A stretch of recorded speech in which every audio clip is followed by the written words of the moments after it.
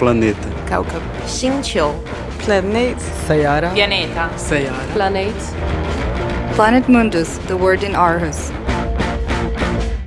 During the last week, my Facebook timeline was flooded with just 2 words: me too. Friends of mine, women I know, talked about sexual comments, sexual harassment, and sexual assault they have experienced under the hashtag #MeToo. The social media campaign was initiated by actress Alyssa Milano after the Harvey Weinstein revelations became a conversation about men's behavior towards women and power imbalances. Annabelle Brockhus, you have followed the campaign for the last week. How viral did it go? Yeah, as you have already mentioned, the whole discussion about men's behavior towards women started in the film business after several women accused producer Harvey Weinstein for sexual harassment and assault. But it is more than just about Harvey Weinstein. It is not a story about just one bad guy. Within days, the hashtag #MeToo has been used in the US, Europe, and the Middle East for more than 1 million times on Twitter, Facebook, and Instagram. Facebook stated within 24 hours, so just one day, nearly 5 million people around the world engaged in the #MeToo conversation. And in addition to that, people in France created the hashtag Balance ton porc to speak out about men's behavior towards women, and Spanish-speaking people were using the hashtag Yo También. So just from the numbers, you can see that sexual harassment and assault happens every day and in every country. So what kind of stories did those women share? Yeah, basically they shared every kind of story. Some were speaking about getting slapped on their butt in a club. Others mentioned just sexual comments which were meant to be compliments but made them feel very uncomfortable. And some women even talked about being raped, not by complete strangers, but by people they know.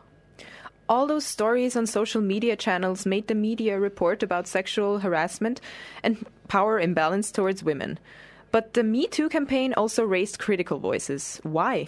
Yeah, so the success of the campaign depends on how many women participate. And it includes that women share very private stories. So people were asking, is this really necessary? That women are speaking out loud about their experiences raises the danger of being victimized and the danger of voyeurism. And another critic is that very often men are not aware of their own behavior. They do not know when they are crossing the line from just making a compliment to a sexual comment. And the campaign does not address those men directly, saying what they did wrong in this situation. Critics say that just paying attention on the problem will not solve it.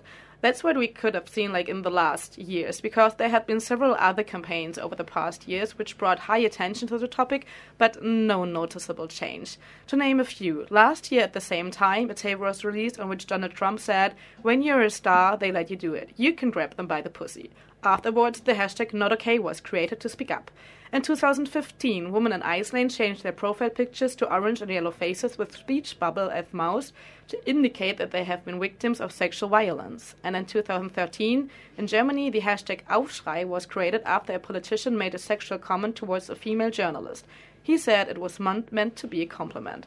All these campaigns made us talk about sexual harassment, but did not bring any real change, to be honest. Though the big question is now, what can be next?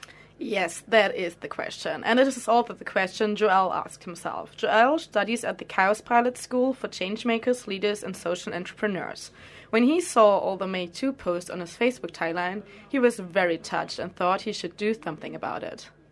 Every time I logged on Facebook, there was new stories that either got me crying or at least close to it. I had this feeling inside my body that this would just disappear. In a few weeks, this would be forgotten. And I didn't want that to happen.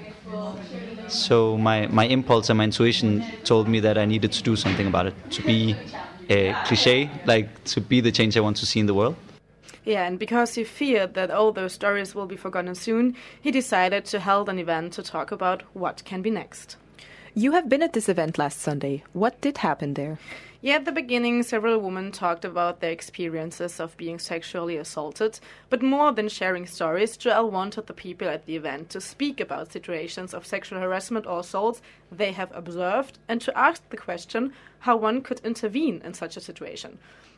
So, for example, a woman said that once she has seen a man pressuring another girl on the street. He wanted her to touch his genitals. But as other people were observing and even joining this situation, the woman said she was really unsure if and how she could intervene. Maybe it was okay for the girl, or maybe if she would intervene, the man would go for her instead. So did you find an answer to those kind of situations? Well, we did not. But I met a woman, Björk, from Iceland, who invented a game with her friend just to practice how to intervene when she observes a situation of sexual harassment on the street. This game showed her that a perfect intervention is actually not necessary. The game was created to relieve the pressure of having to do perfect interventions when we heard sexist comments or remarks or saw harassment on the street. So instead of putting that pressure on ourselves, we decided that whenever we intervene, we get a point. And this could be just from acknowledging from what was happening, asking a question into saying why we thought this was wrong, challenging people. Of course, people sometimes act aggressive towards you when you point out their behavior. You could kind of just like relax in your muscles because you knew that in the end of the day you got a point for speaking out.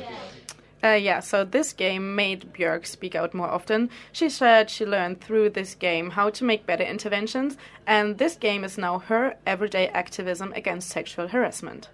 So interventions are definitely a point to turn this social media campaign into action. But did Joel also find an answer to this question, what can be next? Well, in his opinion, change cannot be made through social media campaigns or just some shared stories. He believes that everyone needs to find a way how to engage in such campaigns. For him, conversations and personal relationships are the most important point when it comes to change his own behavior. So what's next? I can only speak for myself. What's next for me is to have more conversations around these type of issues and hope that leads to change. Yeah, so to have more conversations about this topic, Joel is planning to invite all his male friends for a dinner to talk about this topic and their behavior towards women. And he's also thinking about organizing a similar event in Copenhagen in a few weeks. Planet Mundus, the word in Aarhus. Every Wednesday from 7 to 8 p.m. and online.